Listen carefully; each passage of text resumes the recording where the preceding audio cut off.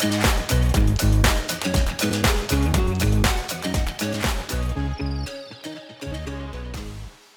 guys. Today I have my friend Bryce with me today. I found Bryce. He has his own website. It's really great. I had some spiritual questions. I can't even remember what they were at the time, but I just kind of searched on Google and see what popped up. And his website popped up, and I looked at it, and I was like, man, this is an awesome website. This guy has done his homework. He's really been thinking about these things I've been interested in. And also I saw that, you could contact him and have video chats with him. So I did that and found him great. And so, Bryce, do you want to introduce yourself and tell us about who you are? Sure. Yeah, so I'm Bryce Haymond. I grew up in Utah, pretty close to Salt Lake City, little town called Sandy. This is kind of where I grew up. I was born into a Mormon family and grew up Mormon for my whole childhood. That was my upbringing. As many people in Utah are Mormon, LDS, as it's also called.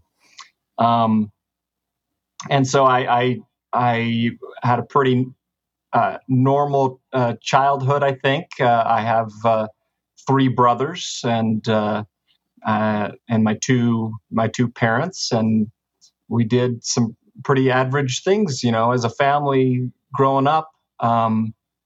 Went on, family vacations, and I went to school and did your pretty typical things growing up.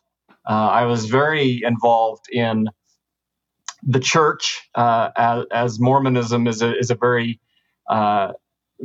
very demanding religion. Mm-hmm. I mean, you go to church every Sunday, but then there's also like weekly activities as well that you're involved with. So I was doing all of that, and I was also in Scouts, which at the time was quite a part of the church, kind of integrated into the church. And so I was doing Scouts and scouting trips. And what is Scouts? Sorry. Say again. What is Scouts exactly? So Scouts, it's like the Boy Scouts, where you can get different rankings, all the way up to your Eagle Scout award, which is kind of considered one of the top rankings in the scouting program. But it's basically like it's a program for boys, and there's also Girl Scouts. Right. But for us, it was just a way to get to know the world and kind of get outdoors and do outdoor activities, go on scouting trips and camping trips with your troop, and learn things like how to tie knots and how to rough it outdoors and stuff like that, and do merit badges on different topics and things like that. So I was really involved with that. I was also got involved in ballroom dance, interestingly, and did a lot of ballroom dance during my teenage years. I was on some ballroom dance teams. And when I got to college, I went to BYU in Provo, Utah, and was on the ballroom dance team there, which was actually a touring group. And so we got to every summer we got to tour internationally in different countries all around the world. And so I've been to many different places, which I went with the ballroom team. What else? I went on a mission for the LDS Church. I was a missionary. When I was 19, 20 years old, I went to El Salvador on my mission. And so I learned Spanish and was there for 2 years and for about half of my time there, I worked in the mission office as the financial secretary for the mission, which was an interesting experience, kind of seeing, high level workings of how the mission operated. What else? I met my wife at BYU, and we got married in the Salt Lake Temple, which is where a lot of Mormons like to get married, because it's kind of the premier, place. It's the Mecca. It's the Mecca, yeah, the exactly. Holy Land. Exactly. It's like the original, the oldest Mormon temple, or at least one of the oldest. There are a couple others that are older, but they have different stories. And so then, me and my wife, we started a family. We have 4 children. I graduated from BYU and started working professionally as an industrial designer, got my degree in industrial design. And so started to work in that field, designing, developing, manufacturing technology, accessory type products. Worked for several different companies doing that kind of work, and visited China several times to work with factories there to design and manufacture products. So that was interesting. And kind of during all of this, I was kind of, exploring my faith a little bit more. And I got really interested in the LDS Temple early on, back basically on my mission, which was kind of years 2000 to 2002. I got really interested in kind of the temple and what we did in the temple. And in Mormonism, the temple is kind of the most esoteric type of religious rituals and ceremonies, and kind of what we call ordinances, where it's kind of like you could say baptism is a kind of ordinance. And so we do those kinds of rituals in the LDS Temple. And I got really interested in these this kind of more esoteric religion, and so I started studying, the history of the LDS Temple, but also beyond Mormonism into other religions and their sacred rituals and ceremonies and kind of initiation rites and things like this. And so I began writing about the LDS Temple. I started a website. It's actually still online. You can go and read what I was writing about the temple at templestudy.com, and was getting really interested in kind of the more scholarly investigation and research into esoteric religion. And that kind of led me towards mysticism, which I'm sure we'll talk about a lot here.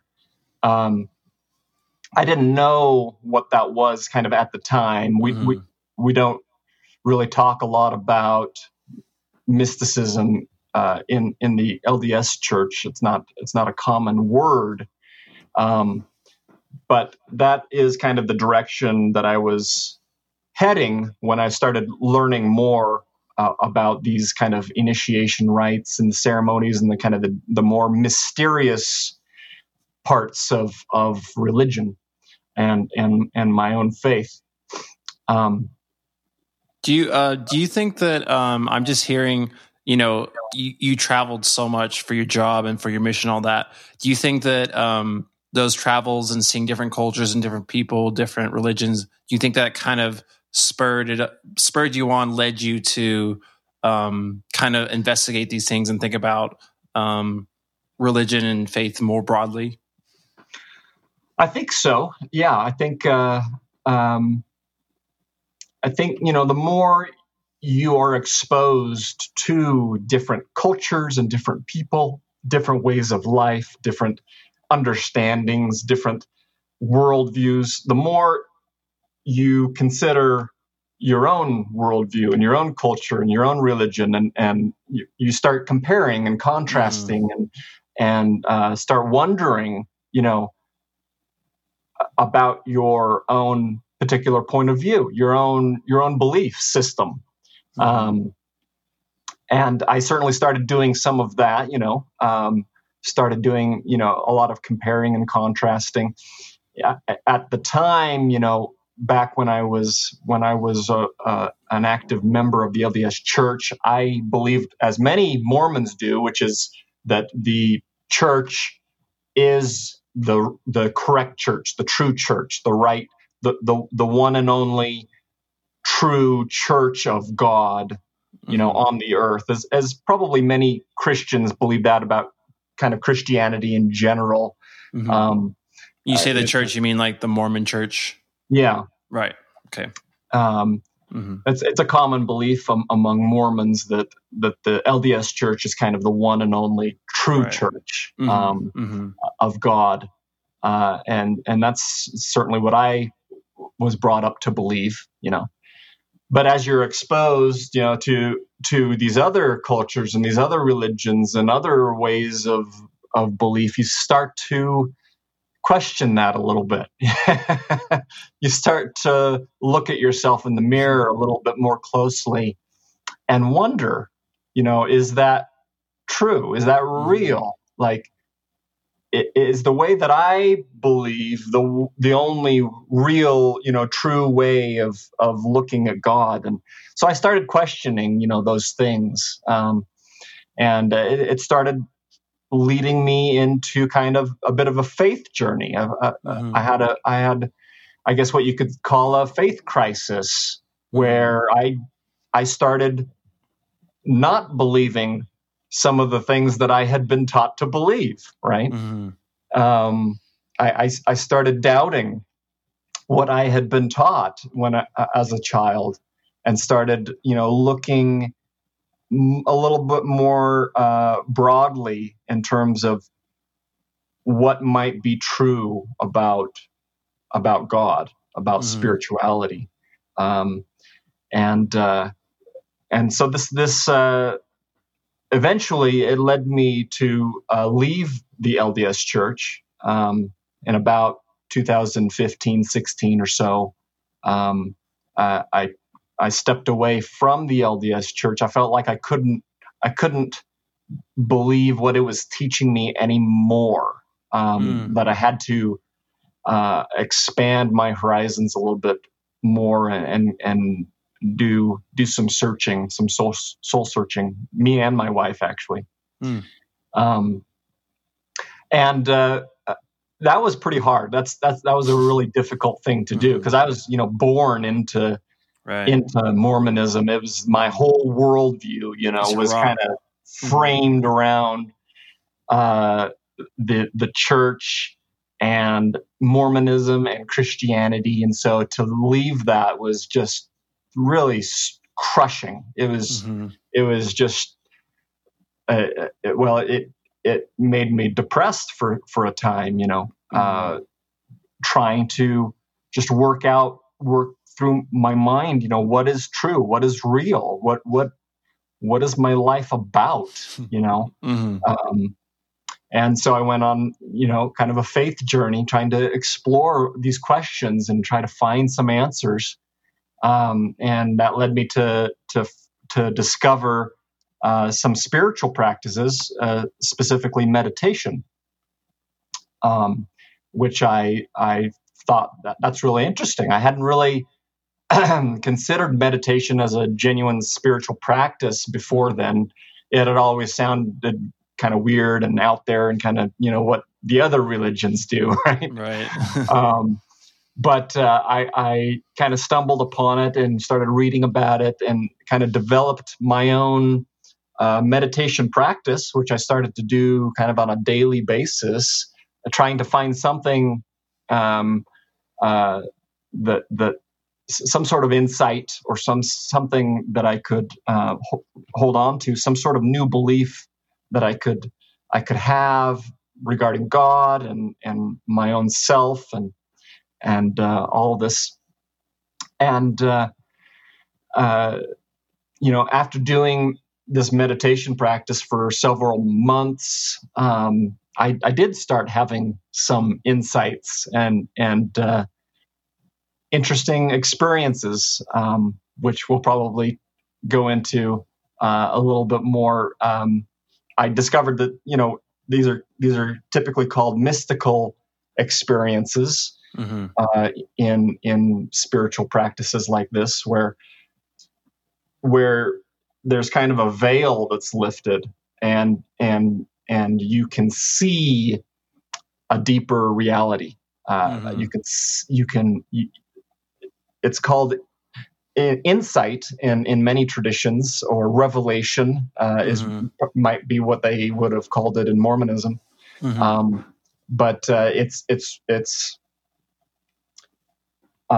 very eye-opening, these kinds of experiences.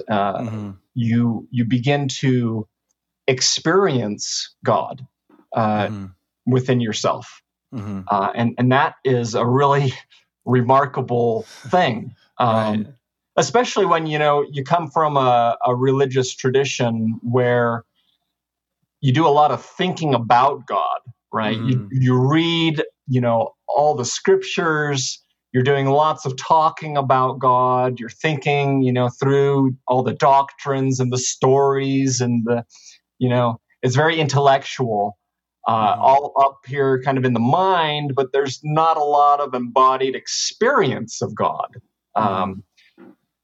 We talked a little bit about that in when I was in the church. We called them spiritual experiences, and they were considered kind of rare, and it was more like just a kind of a burning in the bosom, like a really good feeling inside, and that's what they called having a spiritual experience. But when I was doing my meditation practice and having these insights and these mystical experiences, they were much, much more than just what I had experienced before in the LDS church.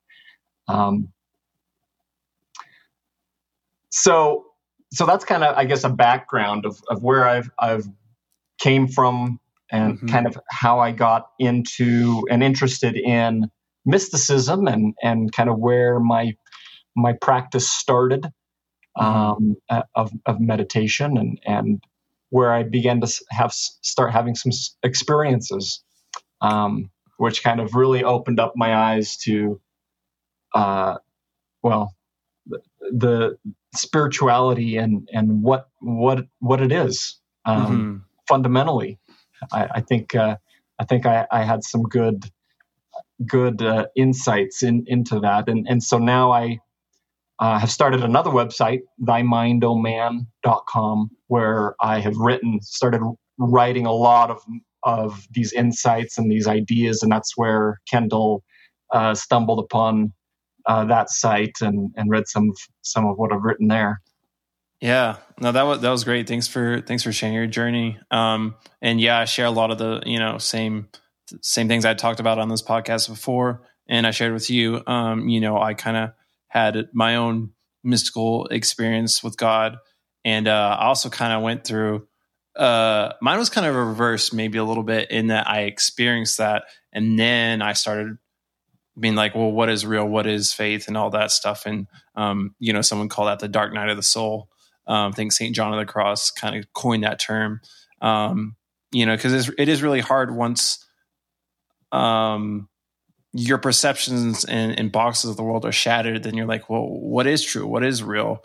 And the bedrock of what you grew up with is just kind of broken. So you kind of have to like figure out what is the foundation.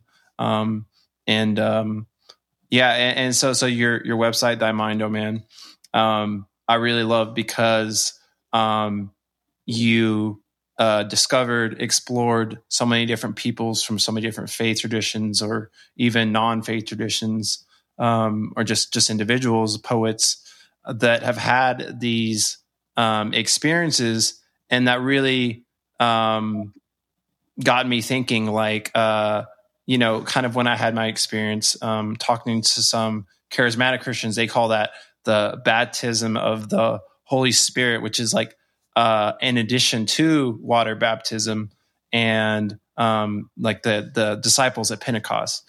But it seems like lots of people besides Christians were having these types of experiences. So that made me think, if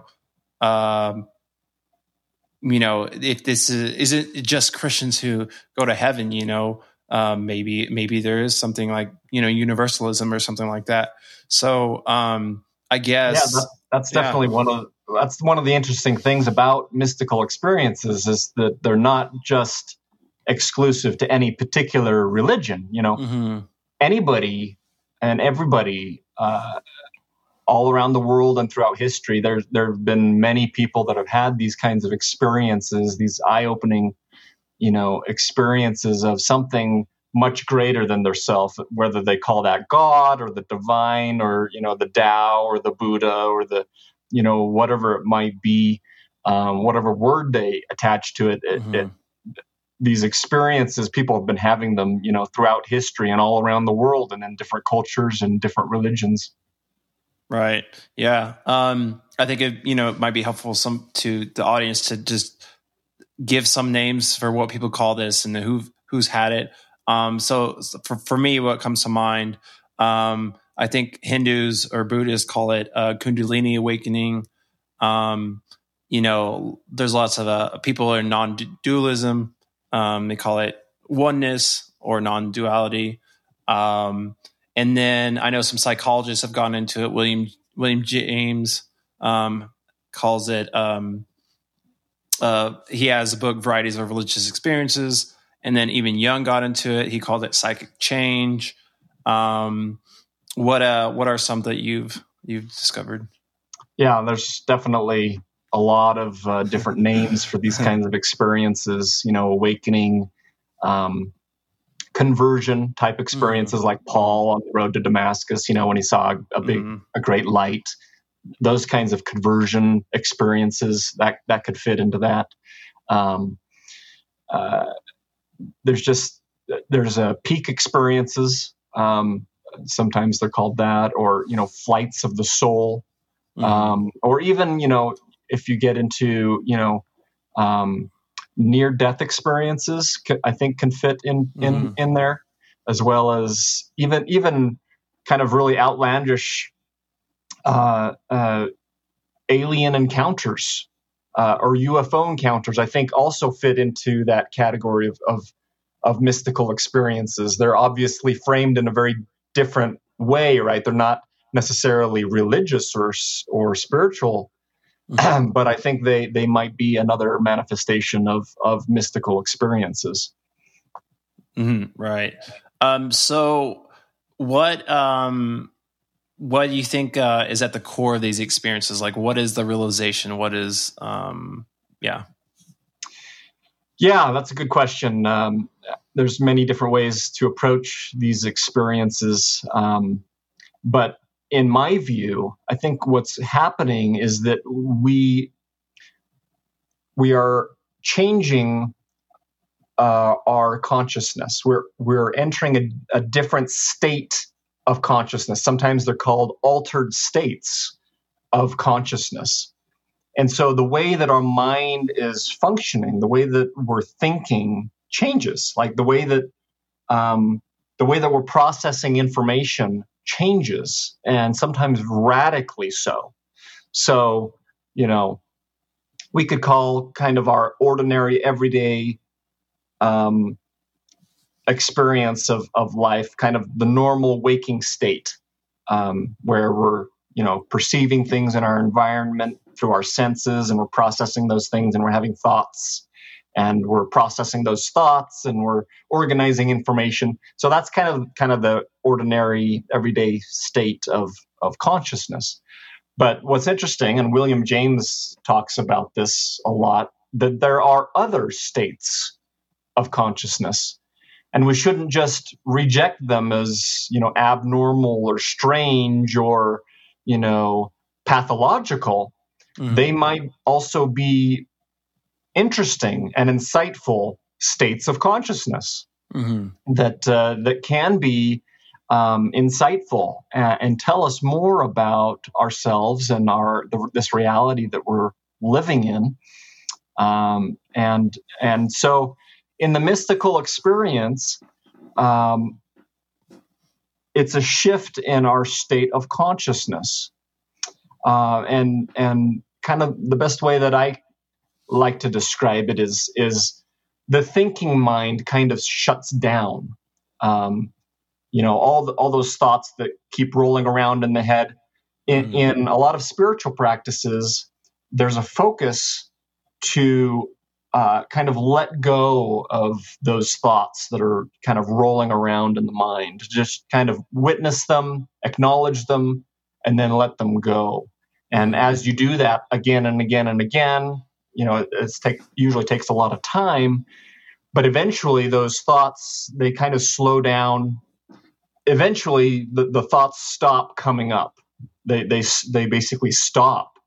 And that's when it gets really interesting. Because most people are not familiar with that kind of empty mind. We're usually so caught up in our thoughts and our perceptions of the world.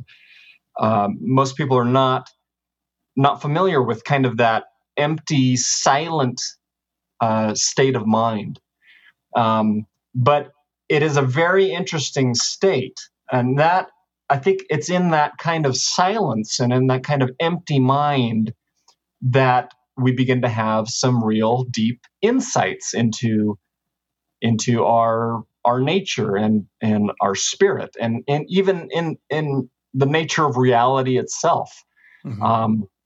It can kind of sound crazy that you would have those kinds of insights when there are no thoughts happening. But a lot of, like I said, a lot of contemplative spiritual practices, they kind of have as a goal the quieting of the mind. And when the mind reaches kind of a state of silence or peace or stillness, that is what a lot of traditions, especially in Christianity, they call contemplation. And it's in that contemplation that insight arises, not necessarily as a thought, but more as a state of being almost. One begins to see the nature of consciousness itself, and begins to identify with that, and not all of the stories that go on when there are thoughts in the mind. There's the story of, this is my life, this is my body, these are my beliefs.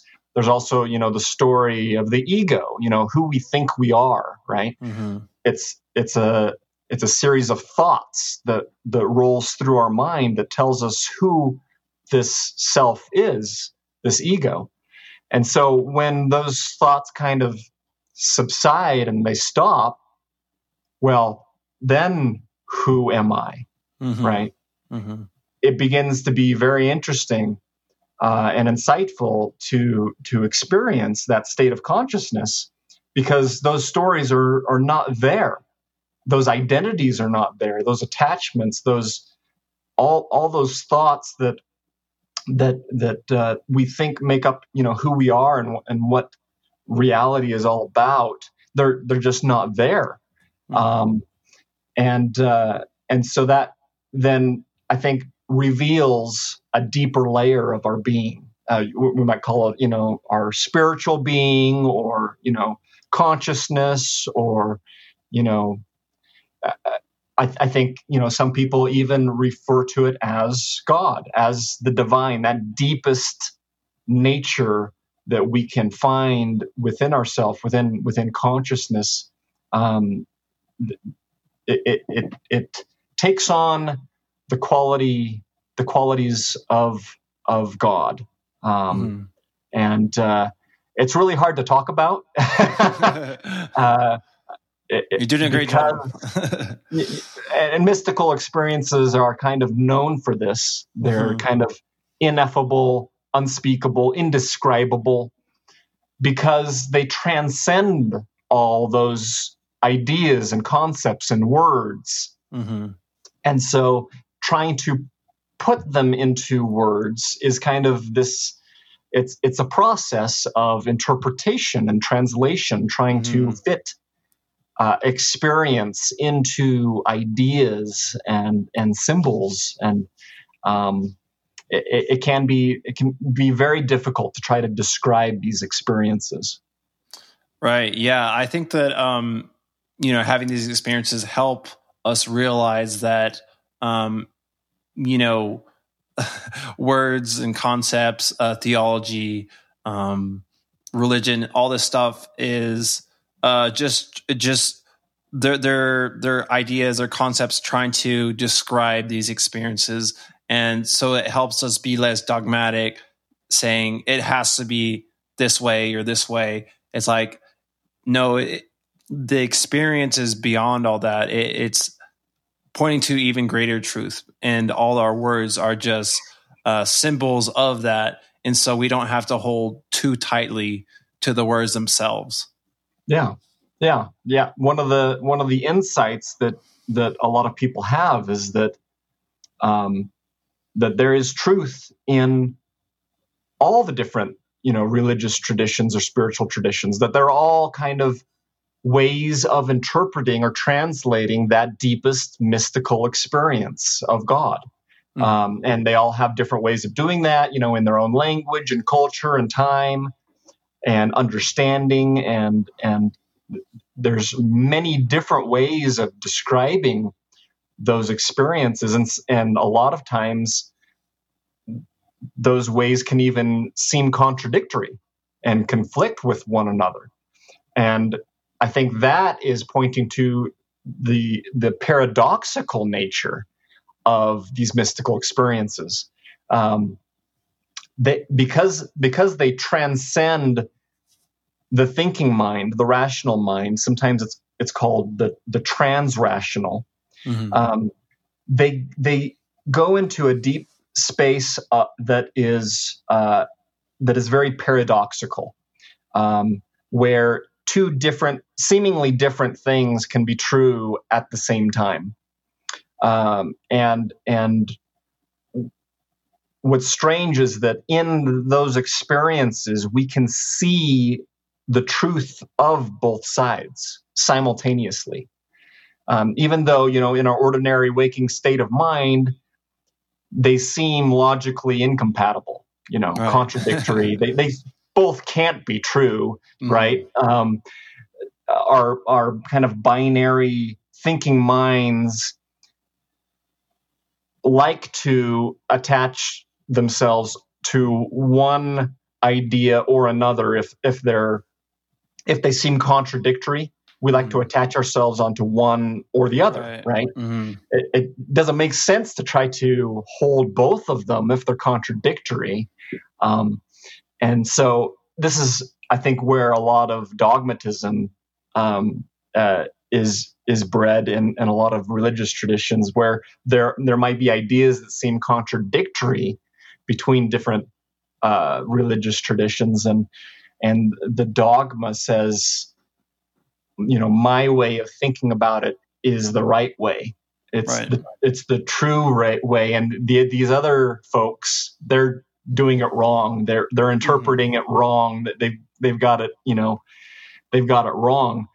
But in the mystical experience, it can be seen directly how they can both be true. They can both be right. That there is truth in both perspectives, and in many different perspectives, all at the same time. And that's a remarkable thing. Yeah, I totally agree. I'm totally with you there. And I think that is true.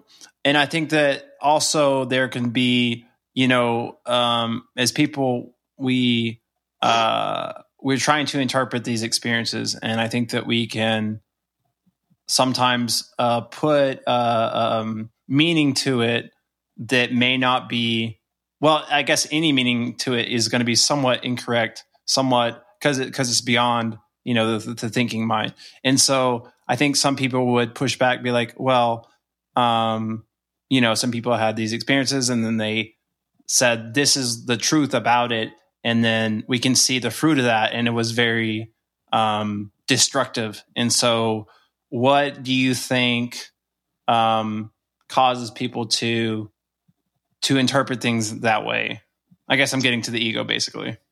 Yeah. I think you're right that, any interpretation of mystical experience is ultimately not correct. It's not the experience itself. Sometimes I say that, the description of a tree is not the tree itself. It's that kind of difference. Yeah. And so we kind of have to kind of hold on to these mystical experiences loosely in what we believe about them, because any kind of belief or interpretation of the experience, it can become something that we latch onto and become dogmatic about and say, this is the way things are, and that can become an egoic pursuit. It can become another story in our thinking mind. It can be something that our ego attaches itself onto, and it almost becomes an identity, an ideology. It's a funny thing, but the ego will even use spirituality and spiritual experiences and mystical experiences in order to try to aggrandize itself, protect itself, secure itself, trying to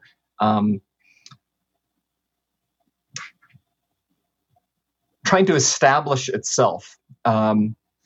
We haven't really talked much about the ego. I mentioned it, before a little bit when talking about meditation and kind of transcending the thoughts of self, right? And that's really what I think ego is it's a story in our mind of who we think we are, right? It's often tied to a particular body. This body that we have here, we think we are this body. We are this person that is this age, this gender, this culture. We have these beliefs. We have these relationships. All of this feeds into the identity structure of the ego.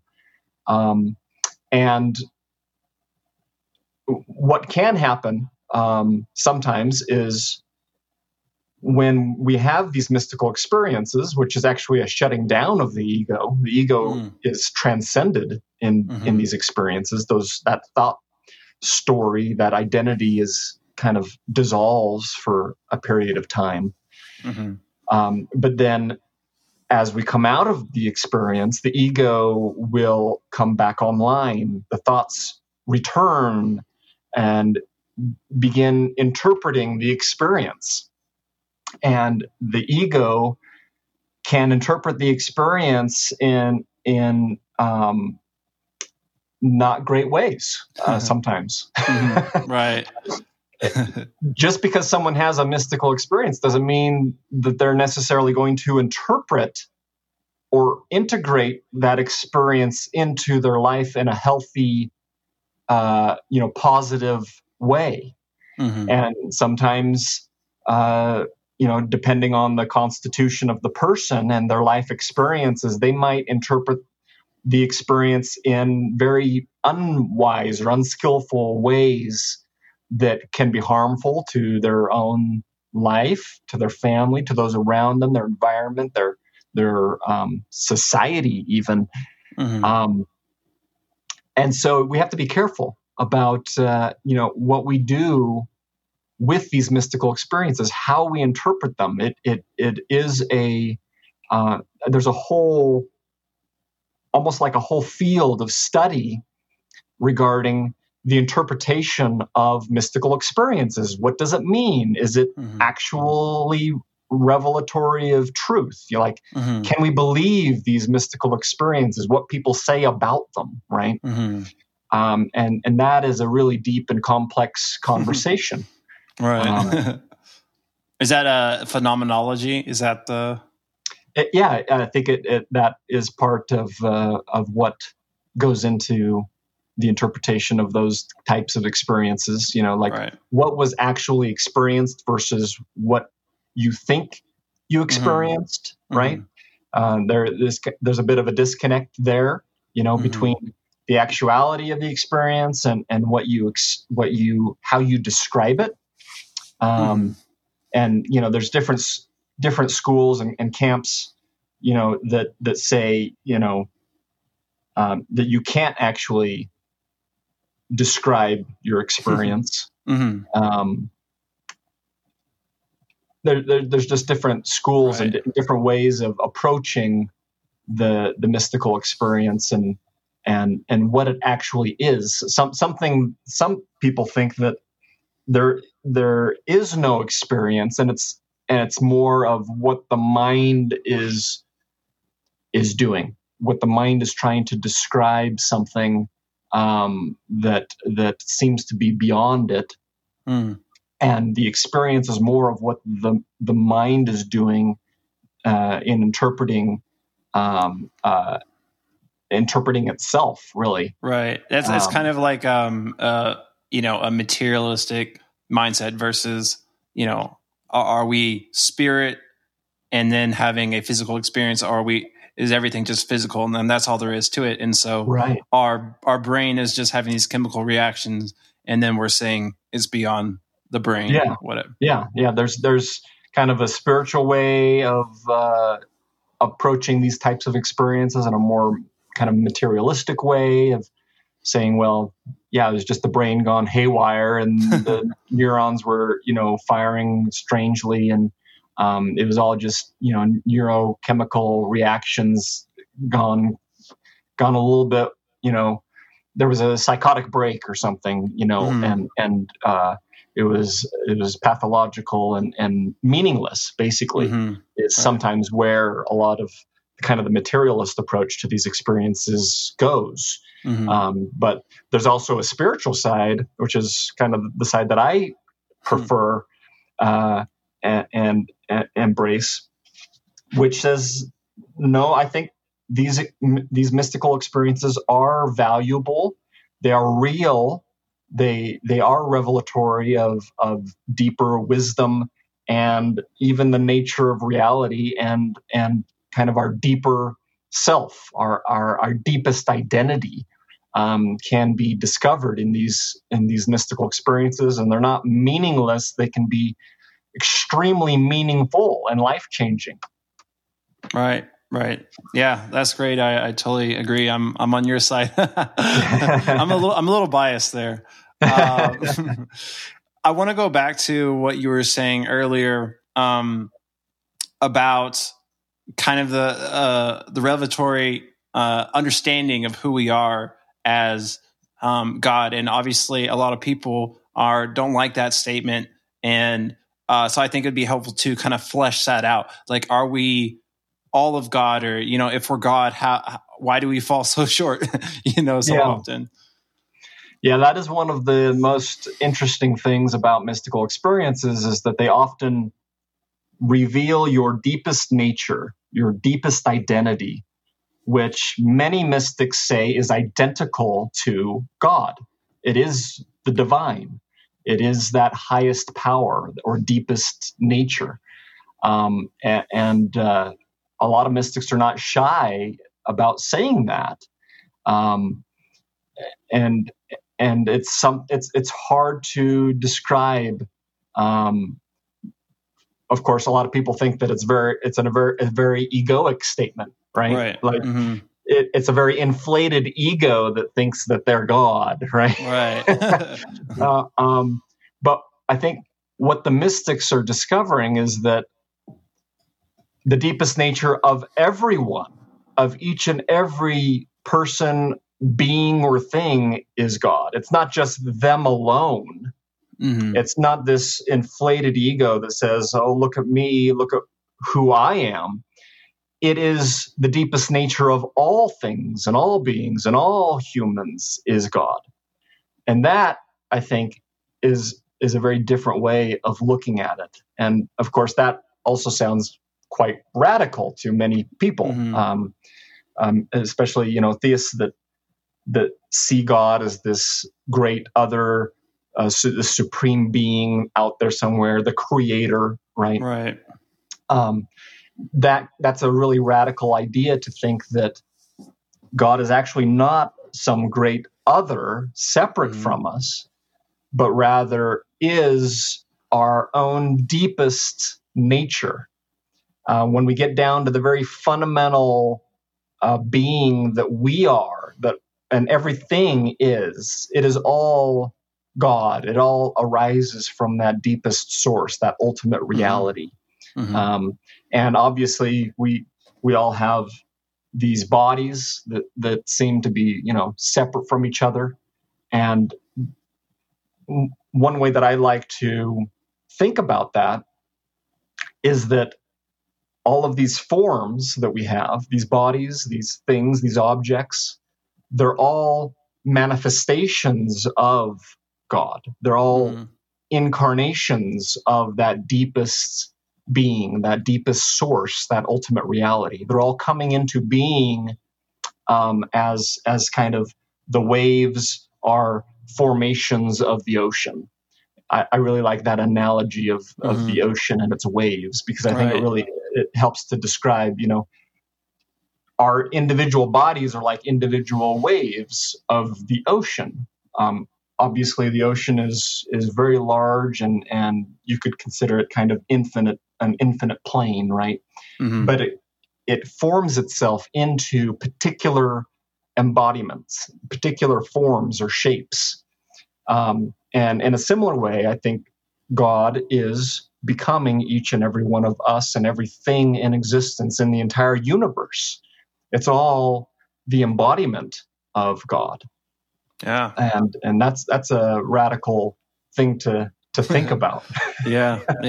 I think it's quite beautiful. But obviously, the next question is, well, if we're all God, what happens? Sometimes we don't act like it. It's true. I think what happens is that we fall into, and I put fall with a capital F, because I think that is what is symbolized in the story of the fall in the Garden of Eden. We fall into these ego identities, these stories that the thoughts of the mind begin to attach themselves onto particular things, and begin to define themselves by those things, those stories, those thoughts in the mind, the attachment to our particular body. And when that happens, when we fall in, when we this self-identity develops,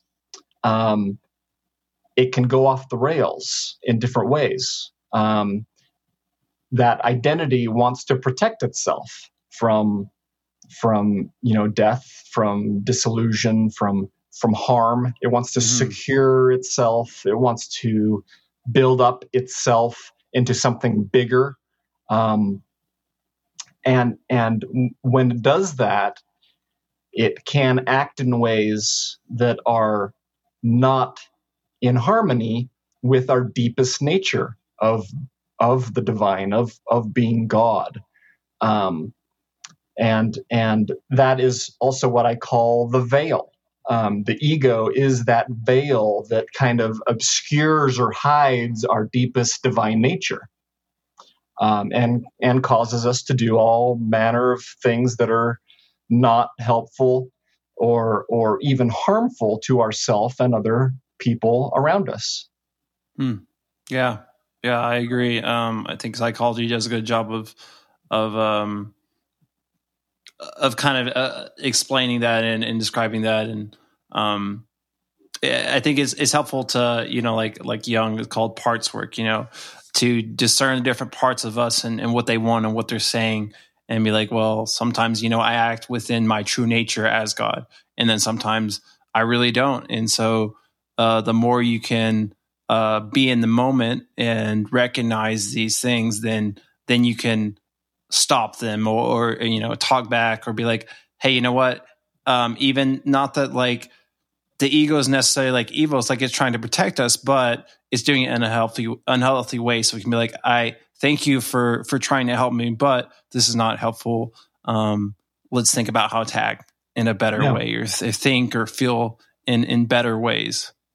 Yeah, that's one of the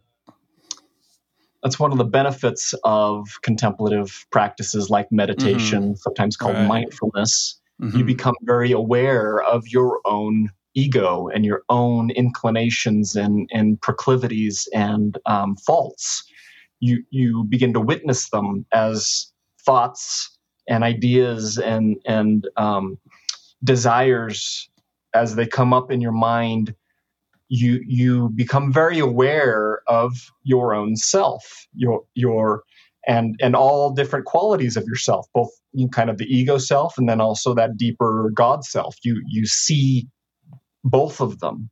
You become very aware and are able to discern when your ego is acting in different ways, because you spent a lot of time kind of training your awareness and consciousness to become aware of those thoughts and ideas that are defining yourself in the world, and you begin to be able to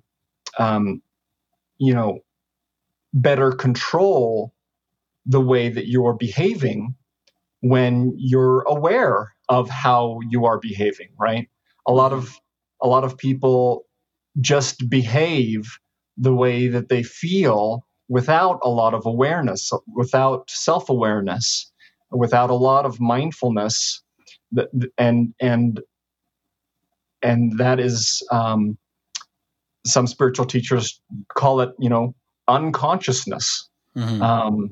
The way that we can behave when we're not deeply aware and mindful of our own inclinations, our own thoughts, our own behaviors. And so that's one of the I think benefits of a contemplative practice like meditation. You become very aware of your ego, and then when you can let that go, when you can let it subside, then the deeper wisdom arises. Yeah, totally. That's great stuff.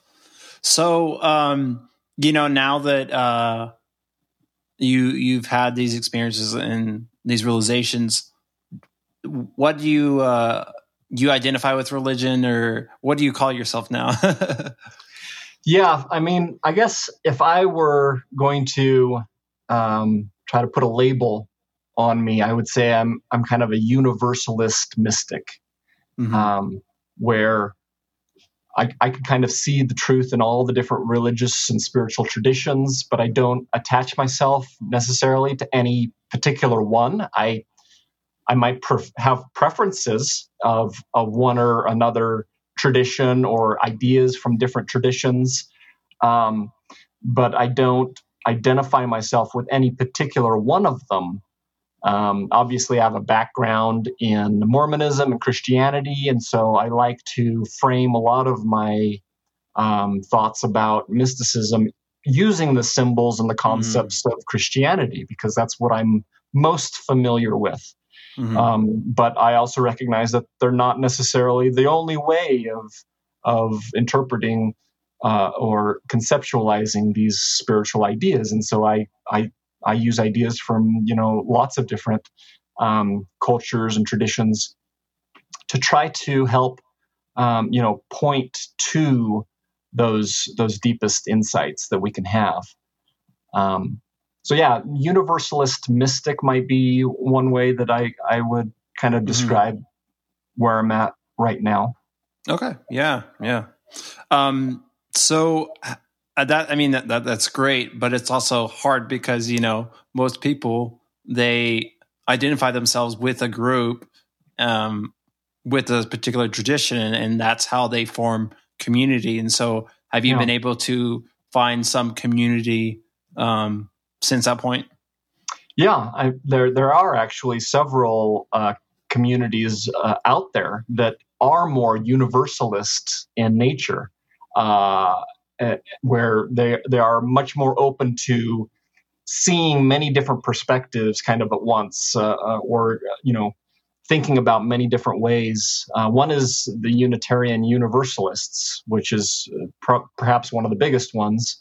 There are others, and so we have occasionally congregated with that community, and they're wonderful. They're very open and loving, and very willing to consider many different perspectives and ideas and different ways of life, um, different ways of considering God. Even atheists can be, members of Mm-hmm. a Unitarian Universalist congregation. They're also accepted and included because that is a legitimate way of living life, and so that is also included.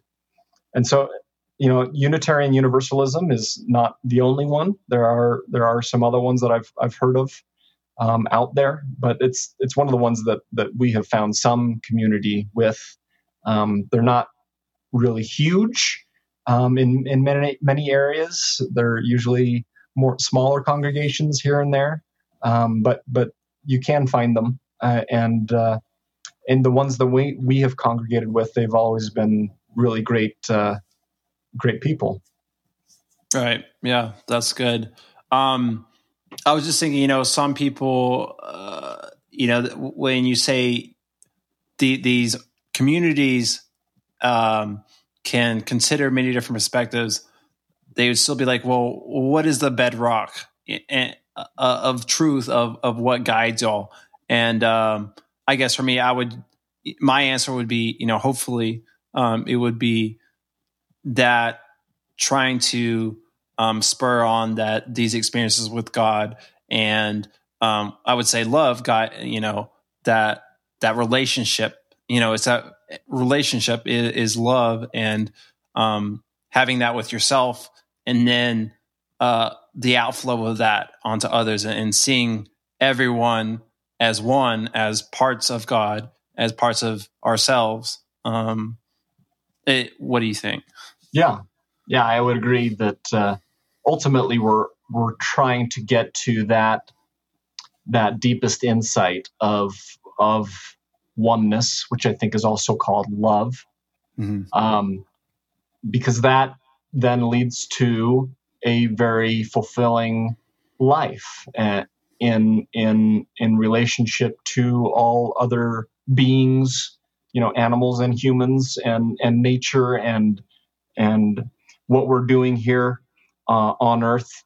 Um, I think ultimately, if we want to know kind of the truth, if we want to know who we really are, I think it's those mystical experiences that can reveal that to us. And once we know that, once we have seen that oneness, that love, then it almost becomes an outflow of our own nature. Our own Mm-hmm. behavior in the world becomes a manifestation of that oneness, of that love. Mm-hmm. And so we naturally become very loving, friendly, peaceful people.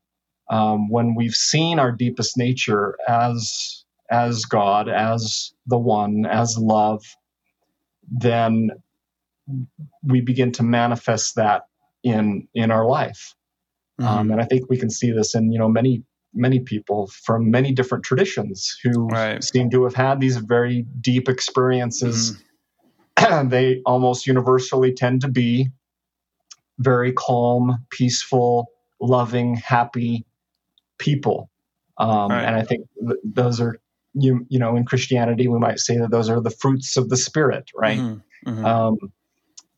It becomes the natural way of living life once we know our deepest self. It's that saying that know yourself, know thyself is the deepest wisdom, and I think that is true.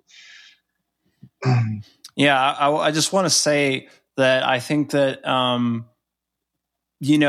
some people might never have a profound, deep, awakening spiritual experience, and I think that's okay. And I think every moment we can have a little piece of that, and many people just go through life and they already have this kind of realization.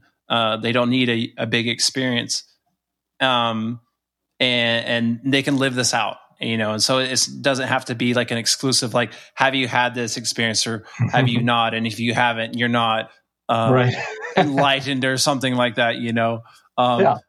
In a way, almost, I'm like, for me, I'm like, I was so unhealthy that I needed a huge experience to like get me there, Yeah. For some of us, we really need that kind of experience to kind of knock us out of our habitual ways and really wake us up.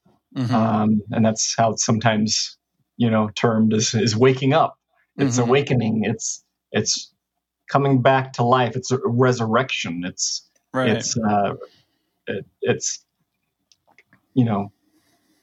changing. It's changing our life. It's changing our identity.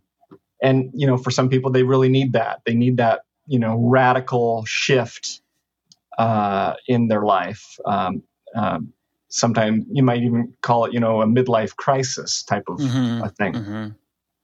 But other people, they really don't. They're happy, doing what they're doing and living life, without these kinds of deep mystical experiences. As long as they're living life in a loving, compassionate way, then I don't think there's anything wrong with that. They're already, living out their deepest nature. Perhaps, unknowingly, but that's fine. Yeah. Yeah. So I wanted to, obviously it's been a huge journey for you and very life-changing and perspective shifting. And I've gone through kind of the same experience, but I can't imagine, what is that like, having a family, having, being married and having kids? How did they interact with you on this journey? And did they take the same journey, or did they push back against that? What were those dynamics like? Yeah, well, it's been very different, considering like my siblings and parents and kind of extended family, they're all very much still Mormon in the LDS church. And so they, I haven't had many discussions with them about mysticism because I think they believe very differently than I do. But fortunately, me and my wife, we both left the church kind of together, and we were both kind of on that soul-searching path together.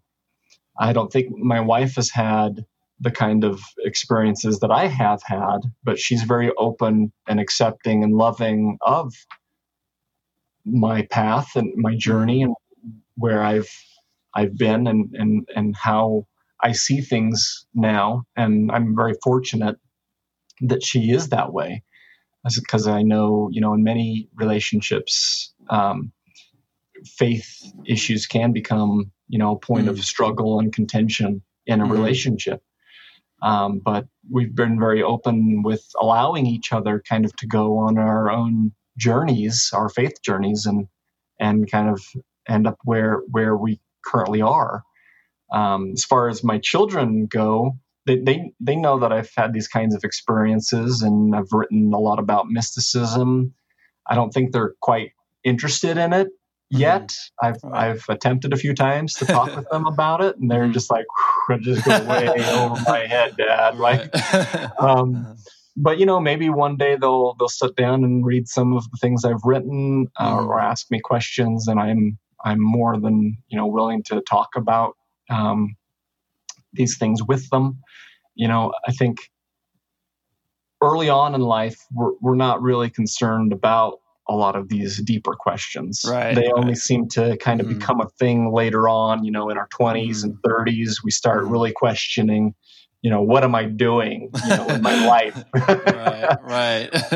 And then the questions about God and our true self and stuff like that, they begin to come up, and we begin to ask the questions. And so me and my wife, we really just try to teach our kids how to love, very simply, just in all our interactions with each other and with other people.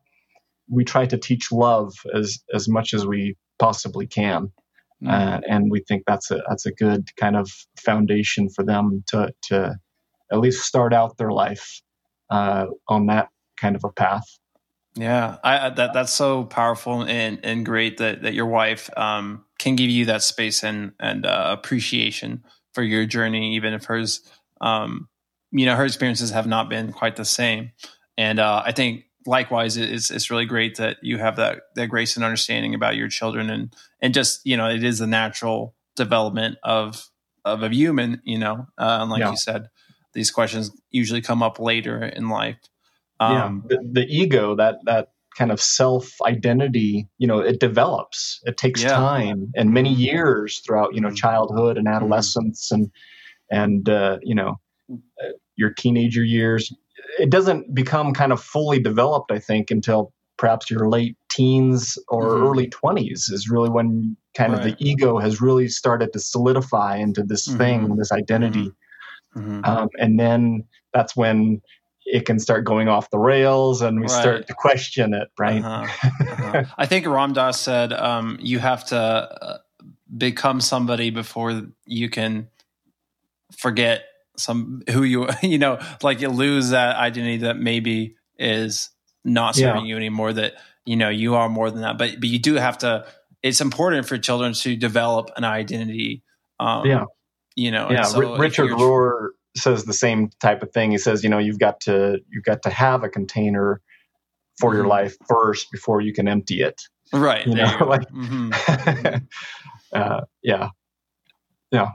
Yeah, that's great. Is there anything else you'd like to share? I think, we've talked a lot about the different. If anyone is interested in learning more about kind of these perspectives, you're welcome to my website, thymindoman.com, where I've written a lot about these different things from different perspectives, different traditions, different religions. There's also many accounts of mystical experiences on there that you can read about. And of course, you can reach out to me if you'd like to talk with me more, either through email or one-on-one video chat. I'm open and willing to have some chats. Yeah, so. That's great. I'll make sure I link that in the show description. Awesome. Yeah, this has been a great conversation.